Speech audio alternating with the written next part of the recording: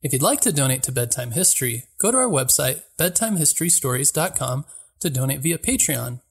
Donors also get access to our entire 140-episode catalog of shout-out-free, pitch-free episodes. No extra stuff, just the stories you enjoy. Have you ever wondered why our calendar is the way it is, with 12 months and 365 days? In ancient times, many of the discoveries and inventions were made in the city of Rome. Romans invented the calendar we use today. However, it was inaccurate and did not follow the seasons. So the emperor, Julius Caesar, made some corrections and improved it to the version we know today, one that is based on the sun, has 365 days and 12 months, and matches the seasons. Now that we know something about Julius Caesar, let's learn about who he really was. Gaius Julius Caesar was born in July 100 BC in Subura, a city of Rome. His parents were nobles in the city. They were well known, but not rich. As a young boy, Julius Caesar started his education at the young age of 6 and learned important skills from his tutor. He was taught to develop excellent speaking skills and exceptional leadership qualities. It was only because his parents wanted him to become a noble just like them and even become a king someday. By the time he turned 6, his father passed away and he became the head of the household. All of the responsibilities of the house were now his, and he had to represent his house in the court of nobles. At the age of 17, Julius got married to Cornelia, the daughter of a powerful politician. During that time, there was a fight between his two uncles. Julius didn't want to fight with his family members and thought it was foolish. So to escape the fight, he joined the army and left Rome. While in the army, Julius fought many wars and became a brave warrior who started getting recognition in the army. Quickly, he began to reach higher and higher ranks in the government. He made friends with many influential leaders, namely Crassus, who was a wealthy businessman, and General Pompey, who was the best military commander back then. Influential means having power and wealth. By the time Caesar returned to Rome, he was famous among the people and was loved widely due to his victories and his good speaking skills. By the age of 40, he was elected as the consul. Consul was the uppermost rank in the Roman government, similar to a president. He remained in this position for 1 year. Then he was appointed the governor of a province named Gaul. As a result, he was granted 4 legions. Legions are large groups of soldiers in the military who protect the cities and during wars fight battles. Julius was an extraordinary general. Gaul was surrounded by tribes who did not live according to the Roman rule. The military feared them as they had a very strong army. However, the troops were divided among themselves and fought with each other. Taking advantage of their own conflicts, Caesar led his troops into battle against them and became victorious. Due to his smart thinking, he managed to conquer all of Gaul. His strategic insight gained him the respect of his army. Strategic insight means the ability to find solutions to big problems.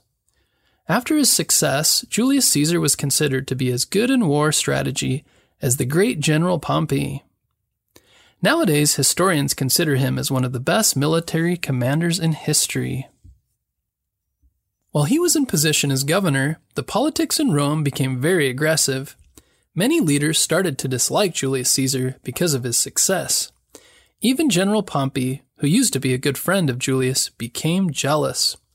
This jealousy turned hostile, and the two old friends turned into rivals. While Julius Caesar was supported and loved by the people, Pompey had the support of the corrupt people, who were actually nobles and rich businessmen.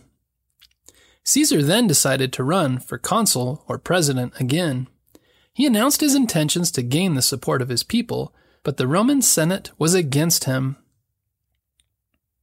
Because they didn't like him, the Senate asked Julius to give up his post as the general of the army. But Caesar refused. The government could not accept that he had dared to defy them, so they called him a traitor of the nation. Both sides declared war. This was the great civil war of Rome that lasted 4 years. Caesar began marching his army towards Rome to fight against the Senate. General Pompey was leading the soldiers of the Senate. But Caesar won the battle and gained total control of Rome. He kept fighting Pompey till he finally managed to beat him 18 months later. By this time, he had chased him all the way to Egypt. Pompey fled to save his life, but was captured by the pharaoh who had him executed. The pharaohs were the ancient rulers of Egypt. This victory in war made Julius Caesar the most powerful man in the world. He returned to his home, the Roman Empire, in 46 BC. He managed to crush everyone who resisted him in the government and was appointed Dictator Perpetuo, which means dictator forever. When he came to power, Rome was suffering from financial or money issues because of the wars it was always fighting. It was very expensive to wage war and sent all of the workers off to battle. Julius changed the government and made improvements for the poor. He even passed various laws, ultimately bringing Rome back to its former glory. He made other changes to Rome and transformed it into a magnificent city. He ordered the rebuilding of the great city Carthage, which was destroyed in the Punic Wars. It was a part of ancient civilization and later became the second largest city in Rome. One of his best achievements was the Julian calendar, which is the basis of our calendar we use today. Not only was Julius Caesar a warrior, he was very learned. He was also said to be one of the best writers in Rome. He wrote several poems and many books.